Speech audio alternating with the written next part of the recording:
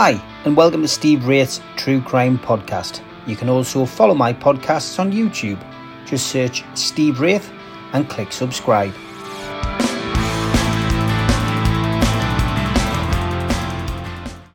Hi, and welcome to Steve Wraith's True Crime Podcast. And we've got a bit of a different guest today. I've got Nick Dunn, a fellow Northeasterner from Ashington Way. Many of you might have heard his story on James English's podcast, which he did last year. He's got a book out as well, which we're going to promote and talk about later. But welcome to the programme, Nick. Thank you for having me on your show. Yeah, great to have you on. And first of all, let's just talk a little bit about your upbringing, where you were born, where you were raised and what you ended up doing, Nick.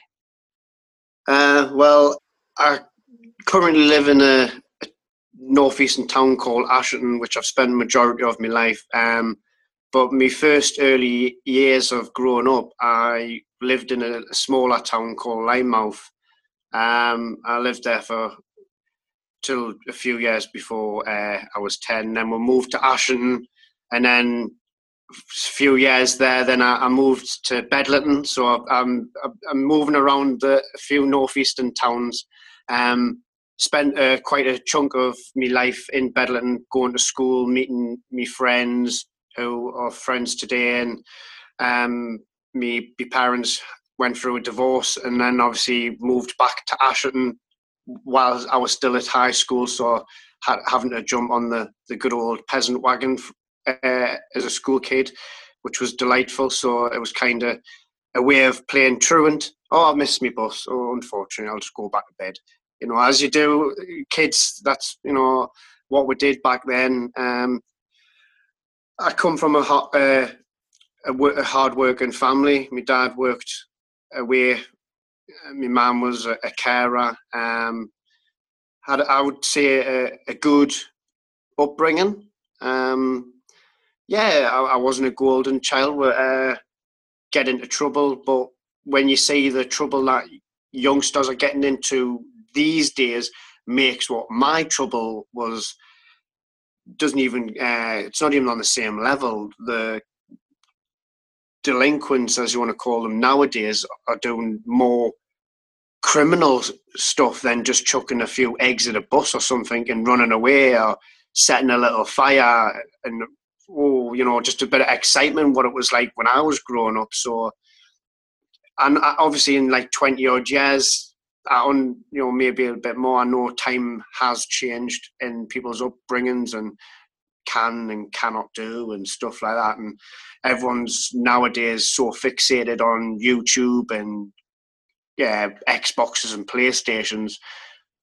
We had Mega Drives and all that back in them days, so we spent quite a lot of time outside, and when them street lights came on, there was no mobile phones, I'll see you later. It was get your ass back home or you get braid, basically. So a good upbringing, Happy childhood, basically, yeah, and no real trauma. Yeah, which is great. I mean, your progression through school, was it a positive one? Did you leave school with good results?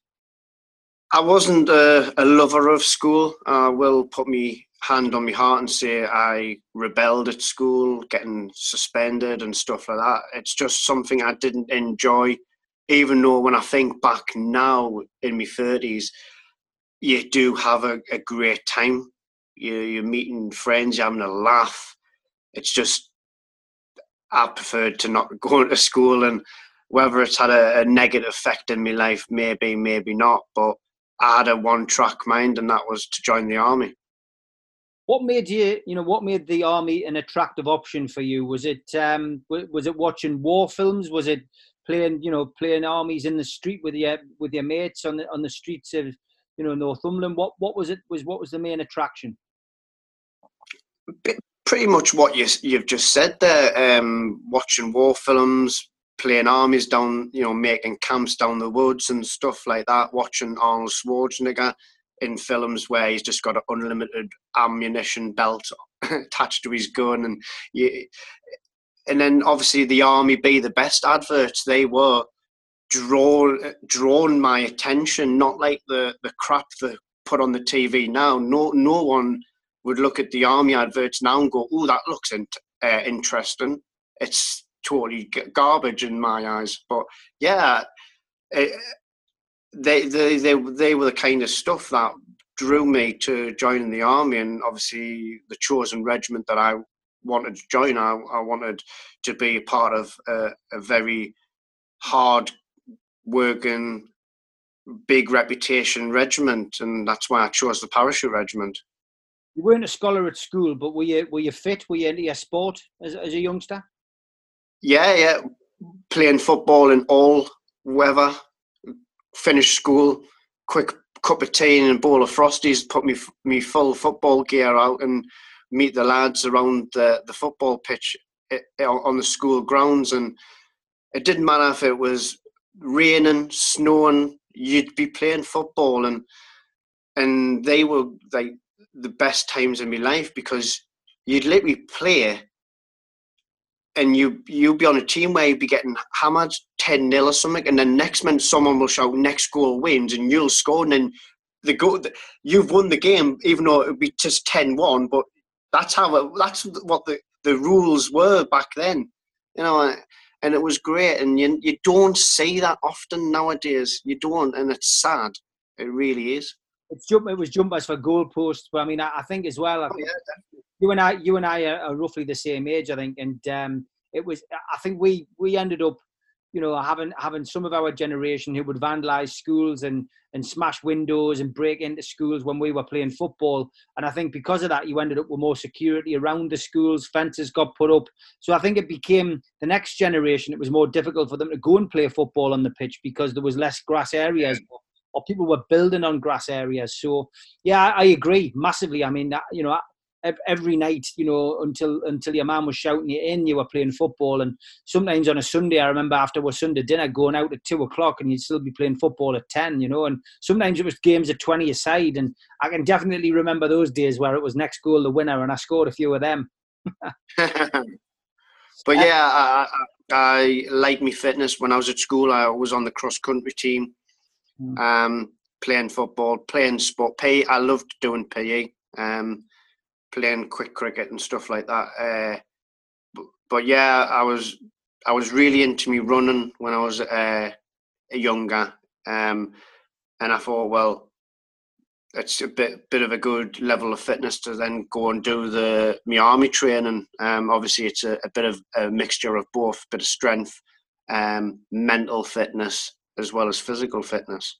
But tell us about that then. Obviously, you said it was the bit of war films and playing soldiers, and then obviously the advertising campaign which drew you in. But tell us about the process of joining, the parachute regiment for you. Well, obviously going through all the rigmarole at the careers office. I was 17 when I went through that, so I had to have my legal guardian, obviously, which was my mum. So obviously, when you've done your tests up in Edinburgh, or I think that's where I went. Basically, standing in the careers office, putting your hand on the Bible, looking at the Queen's photo, and saying basically pledging your allegiance to Queen and country, and it was a real proud moment. And then I was about to get shipped off to Catterick on my 18th birthday, but paperwork kind of got delayed, and I went and joined in April, so I was able to spend my 18th birthday out on the drink, not turning up at Catterick, because that would have been a massive wake-up call, going from a 17-year-old renegade to a swift young soldier in the blink of an eye. It was quite funny when I turned up at Catterick. I had my eyebrow pierced, my earring and a silver chain, and they looked at me and went, "What on earth are you?" I was like, "What?" So naive and everything. And I'm not going to turn around and say training was easy. It's not meant to be easy. It's there to separate you from the best and the rest. And the parachute regiment training is renowned as being very hard and difficult. And it was something that I wanted to do. I had a few niggles, few setbacks, but I powered on through because I wanted the end goal, and I wanted to wear that maroon beret with a cap badge of the Parachute Regiment on top of my head. And every time I put that beret on, I felt a sense of pride.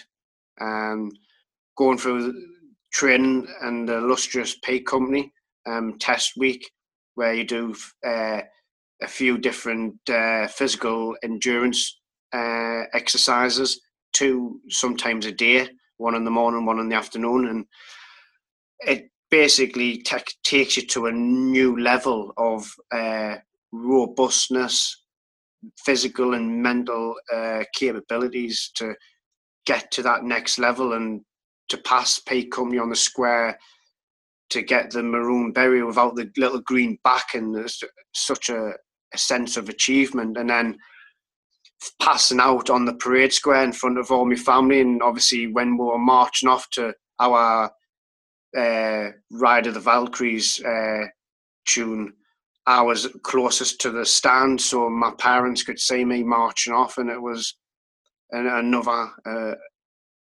another stepping stone into being a parachute regiment soldier, and just showing another level of pride. What was the hardest part? I mean, I've a while ago on my YouTube channel, I did used to have the P Company documentary up. I was one of these people who used to record lots of crime documentaries and army documentaries, and I always kept them on videotape. I then managed to transfer them over onto DVD, and then I loaded them onto YouTube. But it's copyrighted stuff, so I still have it. But it was probably one of my most viewed videos, and a lot of ex-paras were over the moon that I'd put it up, because some of them hadn't seen it, but it brought back a hell of a lot of memories for them. So what was the hardest part of P Company and the whole process for you? Pay company, in a way, it's a very when I do it, it's relaxed. You're allowed to sit on your bed. You're eating a lot of carby foods because you need energy for endurance, and you can see a lot of people looking a bit nervous because that one exercise that you do could determine whether you'd be a paratrooper or not. And I just showed grit, drive, and determination, and I wanted it more than anyone, and I went for it. I was the smallest guy there, the skinniest guy probably, and I think I showed the other guys that you may be bigger build than me and taller than me, but I can keep up with you, and if not in certain exercise on Pay Company, be better than you. So Pay Company, you've got to work as a team, but ultimately you are there for yourself. You got to show the Pay Company staff that you can work as a team, but you're not going to hold back your potential, because that could determine whether you pass or not. So you kind of stuck in the middle, basically doing it for yourself, but also working as a team. But it's tough. I'm not going to say Pay Company was easy. It wasn't easy. I didn't fail any events, and I passed it first time. Some people are unable to do that, whether they get an injury or etc. But it was like life or death for me. I think if I failed it first time, I don't think I could have ever attempted it again. I wanted to pass it. Mm-hmm. I mean, you obviously were attracted, as we've already covered, by the war films and stuff like that. You had a great childhood. There was no trauma there. You didn't grow up with any, hatred of anything or anybody, by the sounds of it. So, when did the realization hit that, you were actually training, yes, to be a paratrooper, but you're also being trained to kill? But you always know that in the back of your mind that you may face a situation in your military career where it's kill or be killed, and you got to make sure that you've taken the correct procedures, that you're in the right. And it's crazy because the vultures that hang around the military, and we've seen it on the media, during during Iraq and all the incidents that the media lied about what British troops were doing there and abusing prisoners and stuff. You know, it's in the military, you have a way of doing things, and to the normal civilian might look a bit out of the ordinary, but in our way of life, it's not. This is what we've got to do to ensure you go to sleep and have a nice, happy life. We've got to go through all the sacrifices. Yeah, a lot of people can turn around and say, well, we shouldn't have gone to Iraq, but at the end of the day, you don't join the army to not go to a war zone. Any army personnel turns around and says, well, I didn't join the army to go to war. What the hell did you join it for? To make tea and biscuit, to make cups of tea? I don't think so. That is your bread and butter, to be a soldier and have to go to war. Obviously, war's nasty. It's not nice. People die. We understand that. But when you sign on the dotted line, you know what you're signing for.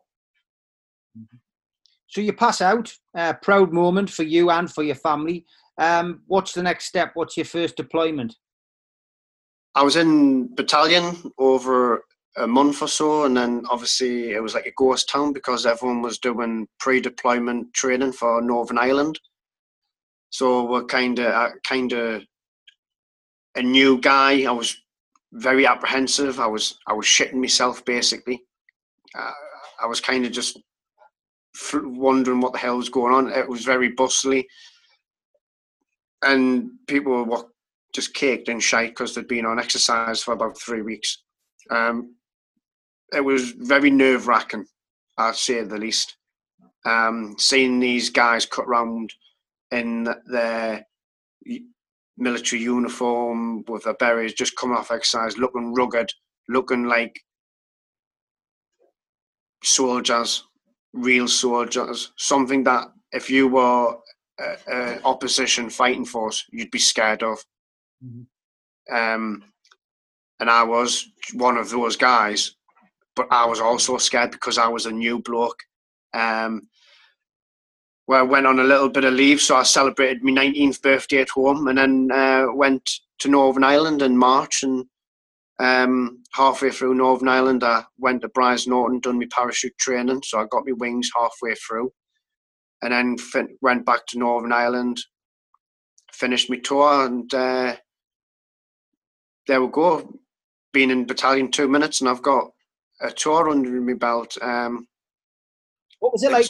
What was that part of it like? You know, I mean, the actual wings section is a big part. You know, it's another proud step being in the parachute regiment. It's what makes you different. You know, being able to jump out of a plane and land and and then go on and carry out your mission. You know, had you ever done that before? First of all, had you ever jumped out of a plane before?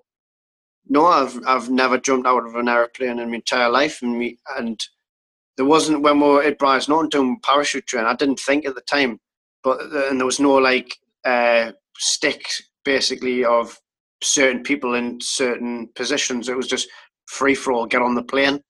Well, I got on the plane last, didn't I? Thinking, I've got time to see what people are doing, jumping out. Well, no, I was the first out of the door. So I'm stood at the first man out the door of the Hercules there, and I'm seeing all the ground and road go past us on at Brize Norton, and honestly, what a feeling it is. I wasn't scared. I felt like I was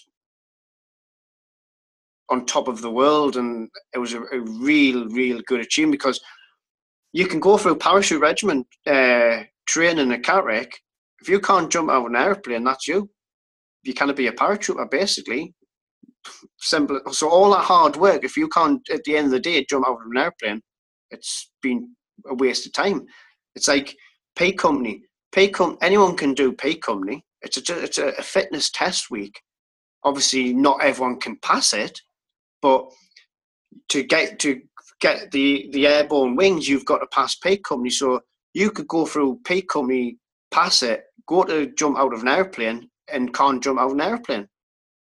So you've just wasted all that effort doing pay company if you can't jump out of it. So I met loads of paratroopers in my time who do not like jumping, but have to do it because, well, at the end of the day, they're a paratrooper. They may jump out with their eyes closed, but their eyes are open when it comes to land. Yeah. Great stuff.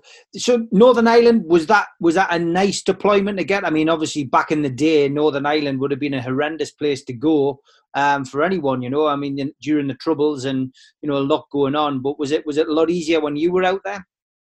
It was definitely a lot easier to the stories that I've heard, and we all know of the Troubles, etc., in the 80s and 90s, and being part of the 1st Battalion of the Parachute Regiment, were always kind of welcomed in Northern Ireland, as you can imagine, with obviously the involvement with Sunday Bloody Sunday. But, you know, it was relaxed, but you still have to do your job. You still got to make sure you're not too complacent, because that's when things can go horribly wrong. Northern Ireland, it was relaxed. It was just crap weather for nearly 6 months. Mm-hmm. That's Northern Ireland for you. But it was for a new guy in battalion, it was an eye opener, to say the least. The good thing is about being brought up in the Northeast, you would have been ready for that weather in Northern Ireland.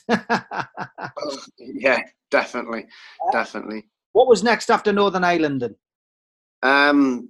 Obviously, a few years just going through the transition role of being part of 16 Air Assault Brigade to then working under the Special Forces Support Group. So in our battalion, so to speak, it's predominantly Parachute Regiment, and you've got elements of the Royal Marines and RAF Regiment, and we're built up of the Special Forces Support Group. So we go on operations with the UK Special Forces, and potentially while on operations could have certain missions potentially with American opposition, like maybe Delta Force, the US Marines, or a regiment which is kind of what we kind of mirror, the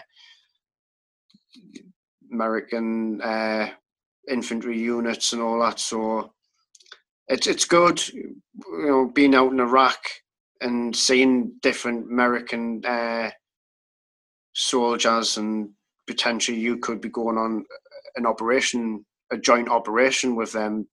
Who knows? But yeah, it was good being a part of that group. You're doing something completely different to what normal green role soldiers would do. So yeah, obviously I never got chosen to go on operations with, say, the Rangers or anything like that, but a few of the guys did. So that was good experience for them. Yeah. I mean, did you see any conflicts, Nick, in your time? In Afghanistan, I was kind of a bit back from some of the other guys, but you could hear it all over the radio. You can see the smoke going off in compounds, and you can hear the sound of rifles going off, machine guns going off. You can see on the high ground the SF guns going off, and you're trying to look through the binoculars to find out where these Al-Qaeda, Taliban enemy is, and unless you're literally in these compounds, you physically can hardly see them. They are very sneaky at what they do, and their way of dealing with us is shoot and scoot. So they'll just blat off nearly a full magazine and hope for the best that one of those rounds hits a British or an Allied soldier, so to speak. But I had my own incident in Afghanistan. I was top gunner in a Land Rover, Wimmick, which is just basically a Land Rover with light armour on, and we went to investigate people watching us. We call them dickers, and it goes back to, say, Northern Ireland as well. People would watch to see what we're doing and then pass information on to the enemy. So we went to investigate them, and we just came back to where we were parked, and then there was a pressure plate mine, and it went up through the engine block, and just, yes, we were unscathed, but it could have been a hell of a lot worse. And it's not like the movies where you'll see the mine and you've got time to get behind a rock or jump out of the way. That doesn't work. It doesn't work like that. It just literally, we drove, parked, boom, like that. It happens that quick. You haven't got time to do anything, and it is nervy and a bit scary as well. Yeah, and it doesn't automatically hit you straight after the event either, does it? I mean, we look, and we talk about it more and more now because men tend not to talk about their feelings and things like that. But PTSD is such a big thing, from ex-servicemen. It's something that was almost dismissed, and it's something that a lot of ex-servicemen suffer from through trauma from those kind of experiences, whether it's seeing someone shot or being involved in a landmine incident or a vehicle, getting something exploding under a vehicle. Oh yes, definitely. There's always the after effects. I remember that after dusting myself down, making sure I was not injured in any way.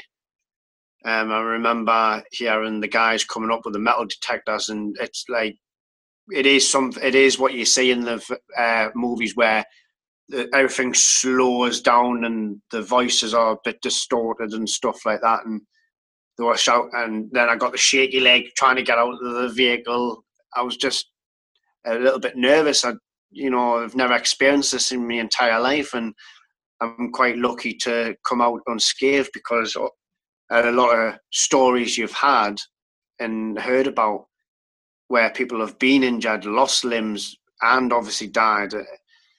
It is nervy, and you can't not think you're invincible. They say everyone in the army's got a bullet or a mine with their name on. It's just if that ever happens. But like I say, we're very lucky to not get injured, and I don't have nightmares or anything like that. Obviously, I'm probably lucky. I know a lot of people have and do go through mental trauma from their time in the military, and my heart goes out to them, and I hope they can seek help and carry on with a day-to-day life without their military career affecting them. Was Afghanistan the most testing time for you in the paras? Yes. Carrying that weight in that heat, I was downright disgusting. You've got to be on a high level of mental and physical robustness to do that for hours as well. And it's and being in the desert, not in your compound at your fob or military base, but living in the desert for like a few weeks at a time, that's really testing as well. But you've got to do what you've got to do, and you do the necessary training for these situations. And if you didn't do the training, then you wouldn't be able to survive in these hostile environments. Yeah, no doubt about that. So, coming to something which obviously most people will probably remember you for, and that is when you came to the national news attention as part of something that was called the Chennai Six. You were with 5 other former squaddies who were arrested and then jailed in India after defending ships from pirates. Tell us how your life changed and how you came to be essentially out there doing that job. Did me time in the army, and quite a few people that I got on with in the army, they had left and gone into, say, private security roles, whether it be doing close protection, say in UK or hostile environments. And a mate of mine put me in the way of, do you fancy doing maritime security and working on ships? And I thought, well, it's not something that I'd normally do. Like, I prefer to be on land. And he was like, "Oh, it's to stop Somali pirates hijacking vessels, and it's you go into different countries and the money's good." And I thought, why not? So I went and done my courses, got me ticks in the boxes, and went and done maritime security. Obviously, I was qualified to do land-based security as well. So spending a lot of money doing these courses, you want to get your money back. So maritime was the quickest way of getting that, and going on doing jobs, going on these big vessels, whether it be bulk carriers, container ships, you name it, meeting different nationalities on the vessels, different multinational crews, or say a Filipino crew, and like the officers could be just all Ukraine, and it varies from ship to ship, but they were always very grateful that you were on board, because they knew if we weren't on board, they have a chance when sailing through the high risk area, they could be hijacked by Somali pirates. Yeah, and I mean, you were on a boat. I think it was a US owned boat. I think MV Seaman, Guard Ohio, and the authorities, the Indian Coast Guard, accused you of straying into their waters, didn't they? Yes. So we were on our Klein vessel going from Muscat to Sri Lanka, and in a couple of days we got an email, and we were told to board our Holden supply vessel that is owned by our company that we worked for. It's a way of saving money, basically. So obviously we handed our kit and equipment back to the main security guy, the tactical deployment officer, and then we kind of ceased operations, and we were going off the coast of India, so we could have liaisons with our agent to procure fuel and provisions. And in maritime law, if there's, say, an emergency, you can go to a neighbouring country. And there was a cyclone, and it was making the sea state really bad, and we're only a little vessel, so there could have been potential issues there. So we took refuge in India, but the next few days you just couldn't write what was going to happen. And I remember like it happened yesterday. 1 minute I'm doing my job, next minute I'm in an Indian prison having my life taken away from us, and it's just really nerve-wracking because you've got literally no control of what's going on whatsoever. I mean, it's a strange situation to be in, and I've heard some horror stories from so many countries, and India and Mumbai in particular, where the chief police officer who arrests you turns out to be the judge as well. And they rush these things through to get you locked up, and it seems like you were a victim of a similar kind of thing, across there. And I mean, what was there anybody who spoke the language amongst amongst the lads who you were with? I think there was 6 of you in total. Yeah, well, there was 35 people on that vessel. There was 12 Indians. Fortunately, one of the Indians was from Tamil Nadu, so you could speak the language. So he was kind of being an interpreter as well, because our agent was nowhere to be seen. The last time we saw our agent, he was laughing and joking with the police when they were counting the weapons and ammunition to make sure they were correct. But they turned around and said the weapons were illegal. And I'm thinking, wait, the paperwork states otherwise. And funny enough, they were in Mumbai a month previously to our arrest. So how can they be legally 1 minute there, next minute illegally?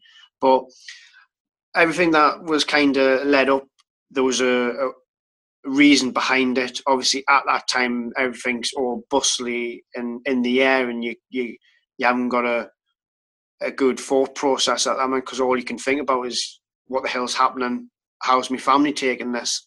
But once kind of things kind of die down a bit, you've got 35 men all thrown into a prison. 6 British, 14 Estonian, 3 Ukrainians, and 12 Indians. And it's crazy. It's absolutely crazy because you haven't got a clue what's going on. No one's giving you information. There's no one like our agent trying to act like an agent and find out what's going on, why we've been arrested. It was just hell, pandemonium. It was all done for the media. There was something bigger than what we knew of at the time. And later, when we find out things, it was because we've been made an example of. Because back in January 2012, 2 Italian Marines off the coast of Kerala, which is on the southwest coast of India, accidentally murdered 2 Indian fishermen. Mind, they were working for their country as Italian Marines doing anti-piracy. We're working as private contractors, so they've got their country to back them up if the shit hits the fan. We have no one, and we hadn't done anything, but they couldn't arrest them, put them in prison. So we're the fallout guys. Yeah. Even though we've not murdered anyone, you've more or less treated us in the way that we've murdered someone, basically. It was a massive political setup to be made an example of, and it robbed me and the other guys 4 years of their life. Tell us what it was like in the prison. What was it like inside? The cell. I've actually been in 3 different prisons. Didn't really see much of the first prison as such, but if we spent the majority there, we probably would have been carted out. It was built up during British rule, so they were quite happy when they found out British people coming for a few days stay. But the main 2 prisons up in Chennai itself, Central Prison Puzzal 2, the remand prison, such a vast prison, it held over a few thousand people and some more. So it was even going beyond its capability of housing individuals.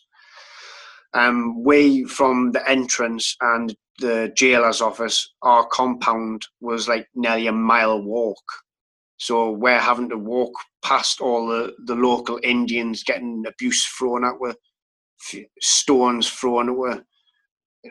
We were treated like absolute criminals because they would have read in their newspaper that apparently we were going to be doing a Mumbai-style attack on the nuclear power plant. We were selling weapons to fit.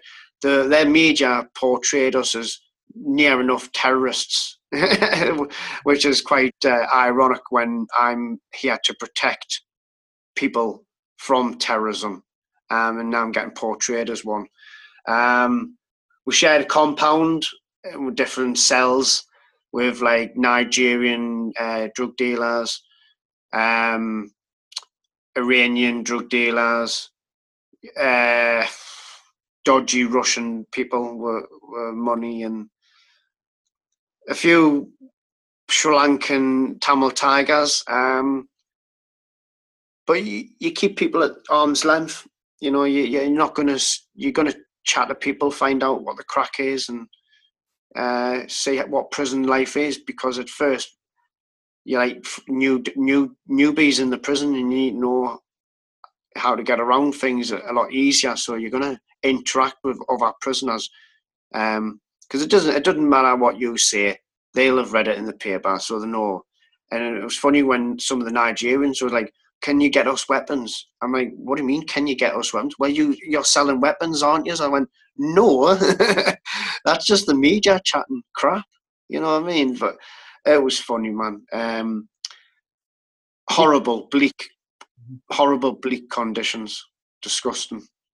What was the food like? Food in the first prison was woeful. We lost quite a substantial amount of weight across the guys. I remember one of the Estonians, he's a thin-built guy. Anyways, when he came out of that prison after 6 months, he looked anorexic. He looked like something that you'd seen pictures in Auschwitz. You could see his bones, everything. He was unhealthy. We were all unhealthy. I lost 10 kilograms in a extreme diet, and it was unhealthy. We all kind of contracted D&V, where it was absolutely disgusting. There was rats, the odd snake, dodgy looking spiders. The food, they would give us like potatoes, cabbage, onions, tomatoes. At first, chicken necks and wings, and then we kind of progressed to chicken thighs, because how the hell are you supposed to eat chicken wings and necks? Mine were, in that prison, we were cooking for 23, so we're not chefs, we're not like your Gordon Ramsays who cater for mass people. So we probably gave ourselves bloody food poisoning more than once. But trying to, for what we were given, to try and make that a meal to feed 23 people was quite daunting, because sometimes the vegetables were rotten, sometimes there wasn't enough, and we'll be kicking off saying, how are we supposed to feed? This is only our only meal of the day. How are we supposed to eat? So it was a big challenge, because we chose not to eat the local food, because I don't want to be eating rice and dal every day. And it wasn't even dal. It was like more of a red, spicy, chilled, oily looking liquid just poured on rice. It was absolutely revolting.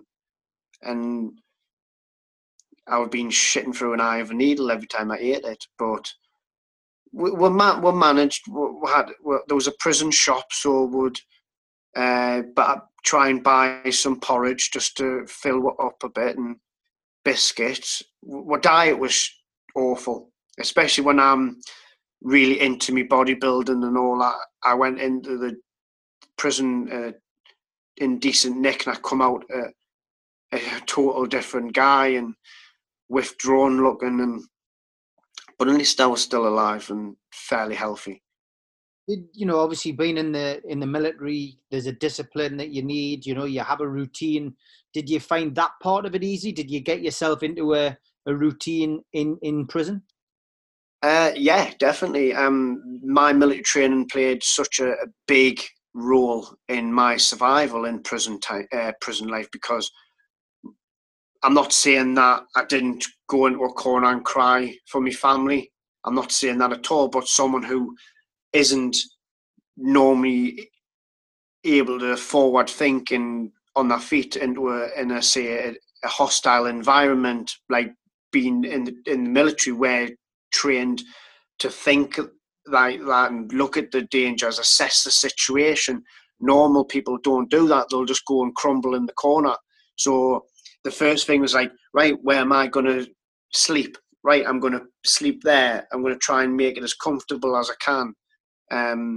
Using my trainers and a t-shirt or something as a pillow, just folding it up and getting yourself into a routine. So get up in the morning, try and have some sort of breakfast. Majority was chapatis and 2 boiled eggs for breakfast that the prison gave, which was quite delightful, But then it's better than nothing. And then just walk around the compound. The Nigerians in the first prison had a little gym set up. So just cracked on a bit with that. But a lot of the time it was just, you were just missing your family. So there wasn't a lot to do in the first prison compared to when we had been convicted. It was a total different kind of way of life, prison. It was a 4-year ordeal, and I mean, you wouldn't know where to start. Anybody watching this wouldn't know where to start. Taken away from your everyday normal existence, and then suddenly thrown into such a world that you're describing.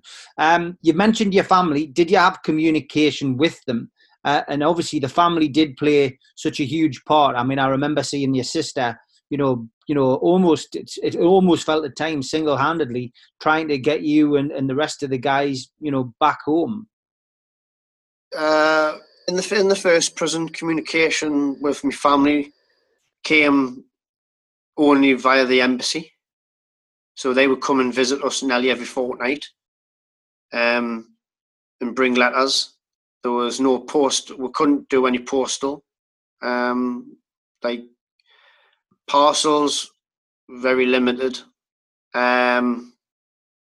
Communication-wise, well, we're convicted in the October. My sister came out and saw us in the March, and then we got bail in the April.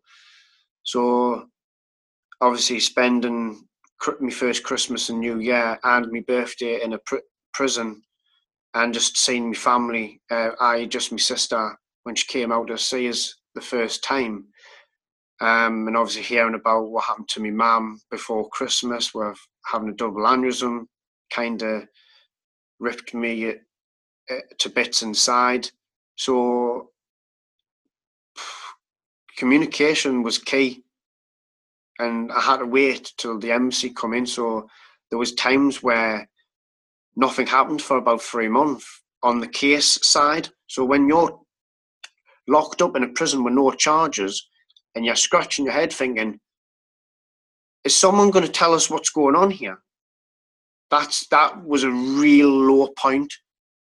Out of the 6 months that we were in prison the first time, I think it was about 3 months, we heard nothing from our legal team. We even had the jailer come up and say, right, you've getting bail. You're now to leave prison. And we're like, what? So we packed all our gear up, went down to the main gate, and the superintendent's going, what are you doing? That stupid bellend said we're getting bail. He went, no. And the jailer's just stood there. I'm thinking, he's just lied. So he's just basically getting 23 foreigners all worked up saying we're getting bail, and it was just a hoax. So when we actually got bail, we went, nah, we're not believing it. Well, we literally got chucked out of that prison. The superintendent had to come up to our compound and say, will you get out of my prison? The embassy's here. Get out of my prison, you've got bail. But mental, absolute mucking with your head, that's enough to send someone around the bend. You've not got your life in your hands, and some they're just lying to you. Mm-hmm. How do you comprehend that? What did it feel like, once the ordeal, did eventually come to an end, and you were taken by the British Deputy of the High Commission to the 4-star hotel in the city? I mean, did you believe it then, or were you still looking over your shoulder, waiting for your collar get felt and getting dragged back in? Well, when we got bail and we went to the hotel and all that, it was great feeling, because I'm thinking, we've done nothing wrong anyways. Why should we have been in prison? I know mistakes can happen.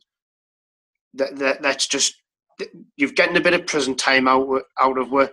Just let we be on my way. So we had to sign bail twice a day for 3 months, and then the case was quashed in July 2014. So I'm technically now a free man. In Indian law, it states the police have 90 days to appeal. I don't have to remain in the country. And we're showing these letters from our legal team to our British government. We had a meeting in the embassy. You had people come from New Delhi, and we're saying, get us out of this country now. And the British government, and this is the only time I'll ever have a go at the British government on how things was handled, because personally they've done nothing bad to me. But as a whole, this is when they really could have made a difference, and they didn't. They turned around and said, we will see if the police appeal or not. I'm thinking, so you're just going to let us fend for ourselves for another 3 months? That's 3 months my family have got to go into financial burden just to keep a roof over my head in a hostel, because we weren't in this 5-star hotel now. The company went, well, I can't maintain that, you're on your own now.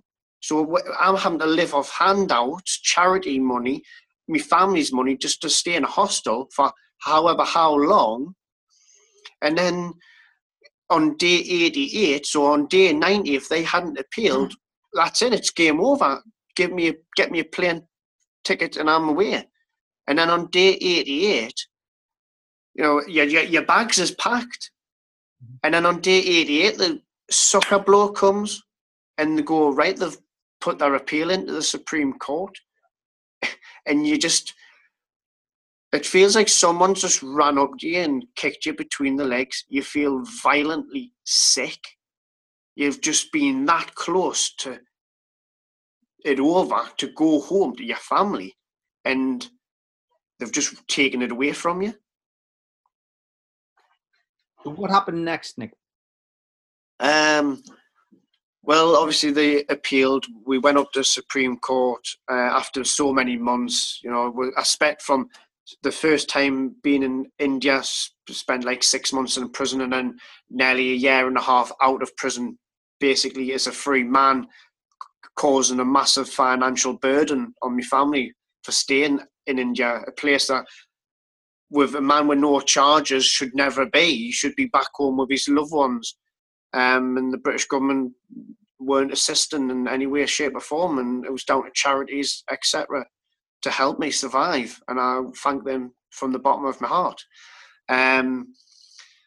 Obviously, we went up to Supreme Court, not us personally, but our legal team, and we've got the prosecution saying one thing. We became a split faction. So you got the Estonians and Ukrainians getting their legal team, and us British having our legal team. And in India, it's all about castes. So even though that you may be more qualified in a certain role than that person, if your family background is less than his, he is better than you. So their lawyer kind of stood up in court ahead of our lawyer, and the judge asked one question, and if he just answered and said what he had to say, it would have been over. But the judge goes, so why was the vessel there? All he had to turn around and say, the vessel was there for fuel and provisions. Nothing more. And it would have been over, because the prosecution were like, well, they're up to no good. We're saying we're there for fuel and provisions. There's all the paperwork. There's all the evidence.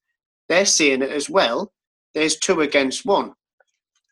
However, he turned around and went, I don't know why the ship was there. I'm just here to get these guys home because they were just passengers on the vessel. And our legal team's just gone, oh no, what you've done. So you've basically left the judge with 3 different answers. There's only one way to get round it. Let's have a trial. And we said to the British government on week 1, day 1, when they came to visit us in the prison, if this ever goes to trial, it'll be in the lion's den and we will go to prison. Obviously, that's us thinking at week 1, day 1 of the 4-year nightmare. So let's fast forward to in a bit, yeah. That's reality.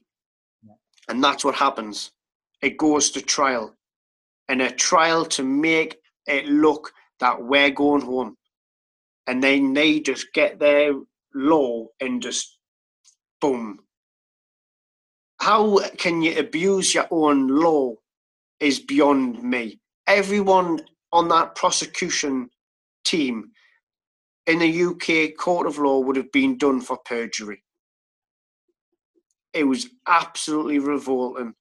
I didn't go to many of the attendances unless the judge required me, because we were in the trial and I was listening to our legal team doing the translation on the collector of evidence, and he turned around on the stand while getting cross-examined by our lawyers, and he turned around and said, well, if I'd seen the ballistics expert report, I wouldn't have put the charges on the men. So yeah, there we go. Can you pause it? Someone's just knocking at my door. All right, sorry about this. So yeah, back after that short break, and essentially, Nick, just tell us how how it all came. Your name was eventually cleared. So basically, we got convicted after our trial. We spent a year doing our appeal process to the 5-year conviction that we got for weapons offences. We had the best legal team money could buy, and it was paid for by people's generous donations, because we had no pay. We couldn't afford our own lawyer. So down to the amazing people of the UK and other areas other countries around the world for donating to our GoFund page to basically pay for our legal team made the difference, because we would be still languishing in prison today. But we went through our appeal process, and the judge was very reluctant on making a decision, basically breaching their own law, which is quite disgusting yet again. So the captain of our vessel got seriously ill with bone cancer, and basically he looked like a bag of bones walking around covered in skin. He wasn't in a healthy looking state. So our legal team put a case, like a red herring, so to speak, in the courts to try and get him out of prison to go to a private hospital to die, basically, for his family to come from the Ukraine to see him dying, so he didn't die in a prison. So that went through the lower court, passed to the High Court. We're still in the High Court waiting on a judgment on our appeal. And it went up to Supreme Court. And the grandest judge of all of India, Mr. Chief Justice himself, when hearing the captain's plea to go from prison to a private hospital to die, basically didn't even entertain that. He just turned around and obviously I can't quote him, but he basically said, "Why are you still in my country?" Well, our legal team jumped at the chance of this and went, "Well, Your Honour, we're still waiting on the appeal process 1 year on down at the High Court. What are you going to do about that?" And he just went, "You know what? I want a decision within 2 weeks." So he's ordered the High Court to, right, it's on like Donkey Kong within 2 weeks. We only had to wait 1 week. And we got the date 27th of November 2017, Judgment Day, a Monday. I remember hearing on the radio on the Sunday evening, they were playing rock ballads. The final countdown song came on. This might sound cheesy to a lot of people, but it came on that radio, and I stood up in that cell and I said to the guys, "Tomorrow it's over. We are going home." And you can understand people being apprehensive. I wish I wasn't so positive, because I feel like I was being selfish on myself, and it kind of later down the line kind of didn't help, but I'm focusing more on myself now. But yeah, when no one slept that night, the next day, everyone was just, some people were walking around like headless chickens. People were really nervous. I just went, "You know what? What's the point? I'm just going to crack on with what I'm doing, book reading, dot to dot, replying to letters sent to my family." And we built our own little Flintstone gym, so I was busy training. And then obviously the guys had been summoned down to the superintendent's office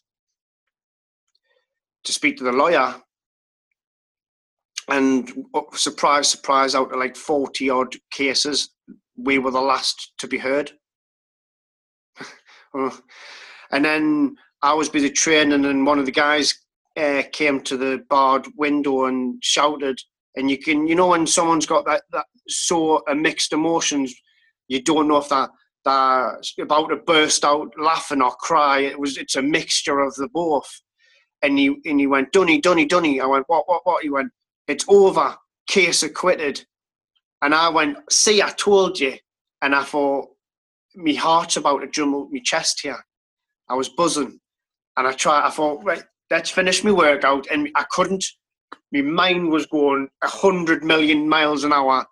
All I could think of is what it's going to be like on the UK soil of my family hearing the news. And you only need to Google to see the video of when my family get the good news.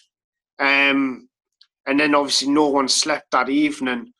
And then the next day, obviously I was training again, walking around the compound, same guy being summoned to the superintendent's office, he's coming back into the compound. I went, what's the crack? He went, get your shit together. The embassy's coming at 11 o'clock. And I mean, it felt like someone had kneecapped us in a good way. My legs just went away from us. I'm now being told in basically less than 24 hours, the case is over. I'm now leaving prison. That's too much positivity that one man after 4 years can handle. And I felt like just breaking down and saying, is this real? Is this real? Is this really happening? And I always said, I'll never know and feel it's over till I land in Newcastle Airport. I always had that little slight bit of paranoia about us, that it's not over till I'm touched down Newcastle Airport. And being released out of prison, the embassy coming to get work, going to the embassy, ringing me sister. Well, she was on her way to India. She was on her way to Newcastle Airport to fly out to India to see us, to bring us home. But obviously she couldn't let me bring us home because she had to go a day early, because obviously to get me family set up for the airport. But even my sister wasn't aware of what was going to be like at the airport. She just thought it was going to be like, say, one or two local media and a few family. But it even surprised her what was waiting at Newcastle Airport for myself. And then obviously going through the visa department, going through getting all your paperwork. That was a bit of a rigmarole. It was the final throw of the dice for them to muck about and delay things. And we got there in the end. I got me ticket, going to the Chennai airport, getting on that plane, and then going to Dubai and having to stay in Dubai for 6 hours. I hadn't slept for nearly a week. I was running on fumes. I was thinking, please do not fall asleep and miss this flight. Please do not fall asleep. Anyone who's been to Dubai, you can get an internet signal. My phone couldn't. It was like someone had told their internet providers, do not let Nick Dunn connect. He cannot find out what is going on. And I literally was sat there twiddling my thumbs for 6 hours drinking coffee in Dubai airport. I was to take away. I couldn't communicate with no one. I had no SIM card. I couldn't get connected to Wi-Fi. I was literally in airport by myself. And then finally getting to board that plane. There was a few people on that plane to Newcastle from Dubai who knew and recognised us, but when you're looking around and your eyes connect, they would give a little thumbs up or something like that. But then no one approached me because they knew what it signified. I thank Emirates on how they dealt with it. I was given my own little trolley dolly, so if I had any problems, she literally had to come to my needs. And I really thank Emirates on making my flight the most enjoyable flight I've ever had in my entire life. It's an amazing story, and you've turned that into a book, a fantastic book. The title is Surviving Hell. Couldn't think of a better title. No crime, no justice, no surrender. Forward by Damian Lewis, who calls it a truly remarkable book. It obviously covers your time, living a nightmare as one of the wrongly convicted Chennai Six. And, that book's available on Amazon. Definitely worth a read, definitely worth spending a few quid, folks, and getting that. I will stick a link up to the Amazon version. Just tell us, just how the book came about, and did you find the writing process, therapeutic in getting your story down? I was always receiving little, not little hints and stuff like that from people who were writing to us in prison saying, Nick, have you ever thought about writing your memoirs down? You do know when this is finally over, people would want to know your story. And I just kind of didn't brush it to one side or anything like that. I just kind of thought, well, where do I begin? It's 4 years of an absolute madness of events. How can I put that into context? I can't do this alone. And obviously, when being back in the UK, people would recognise us, stop us, say welcome home and this and the other. And quite a lot of people always went, Nick, have you ever thought about writing a book? This would be a great read. And the more and more people kept on saying that, I thought, you know what? I've got nothing to lose here. I came home with nothing. I'm owed 6-figure sum in wages alone. I've received no compensation. I've gone through a negative part of my life. Let's try and do something positive. What have I got to lose? Nothing. What have I got to gain? Who knows? Everything, hopefully. Time will tell. But it's not easy. Anyone who says getting a book published is easy, it's not. It's definitely not. Writing a book, anyone can write a book, I suppose. But it's getting it in the chapters, getting it the right way of wording things, keeping the reader fixated in your book, your survival. And the guy who helped me do that, I think he's just nailed it on the head. He's basically got the readers gripped. And that's what a lot of people are now telling me, Nick, I'm picking your book up and I can't put it down. And it's a proud moment, a real proud moment for me. And it was very difficult going through all of the upsetting stuff again.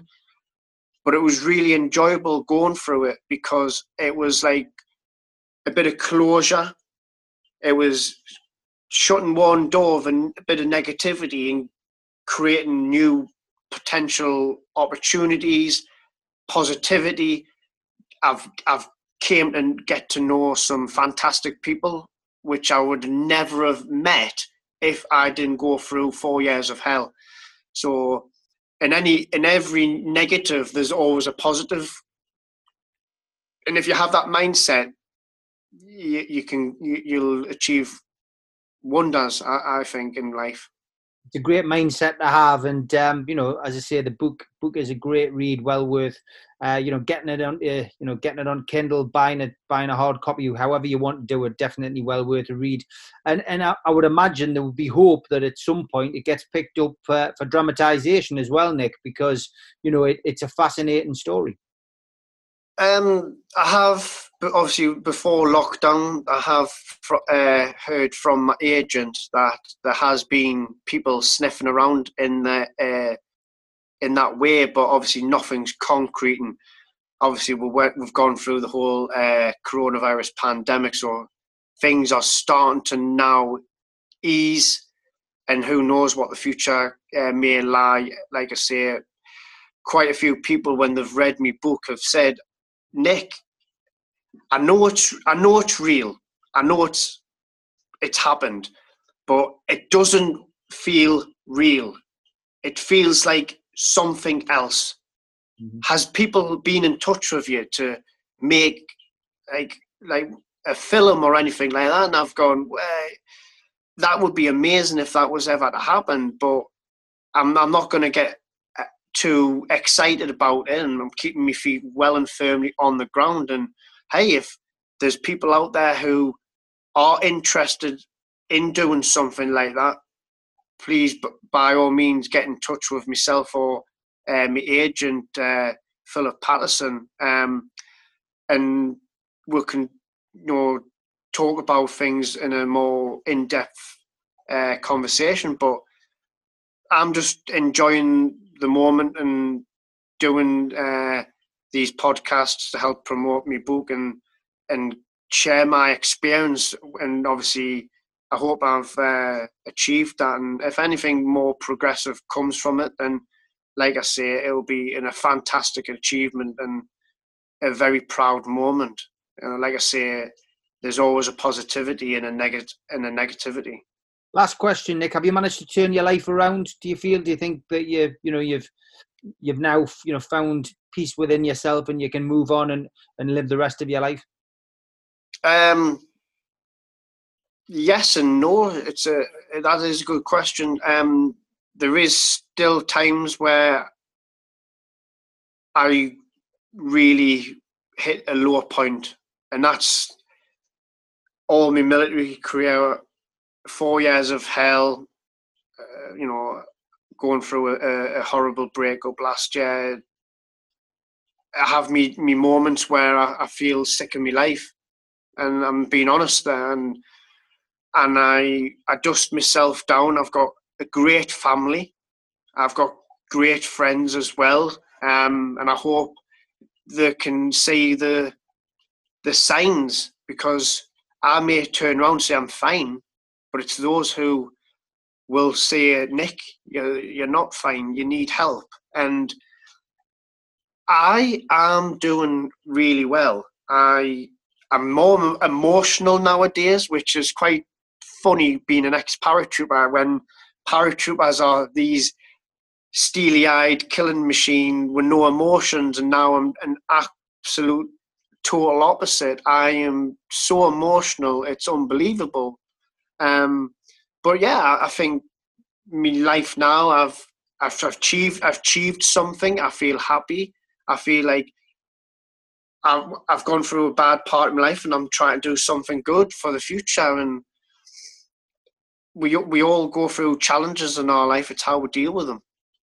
It's a great place to finish it. And I'm sure once, we get out of these strange times that, you should get yourself on the circuit, get out there with your book. And, I think you'd be a great example of kids going into schools and stuff like that. So hopefully we'll be able to help you, put you in touch with the right kind of people to be able to help, you and your agent, get on that path. Because I think it's an inspirational story. It's one which I think people will have enjoyed tonight or today, whenever they've watched it. And, best of luck with the book. As I say, Surviving Hell, available on Amazon, and Nick is available on Facebook, so I'm sure you won't mind direct approaches. He's already said there, if anyone's interested in making a film, give him a shout. But Nick Dunn, for now, best of luck, mate, and thanks very much for your time. No problem. Thank you so much.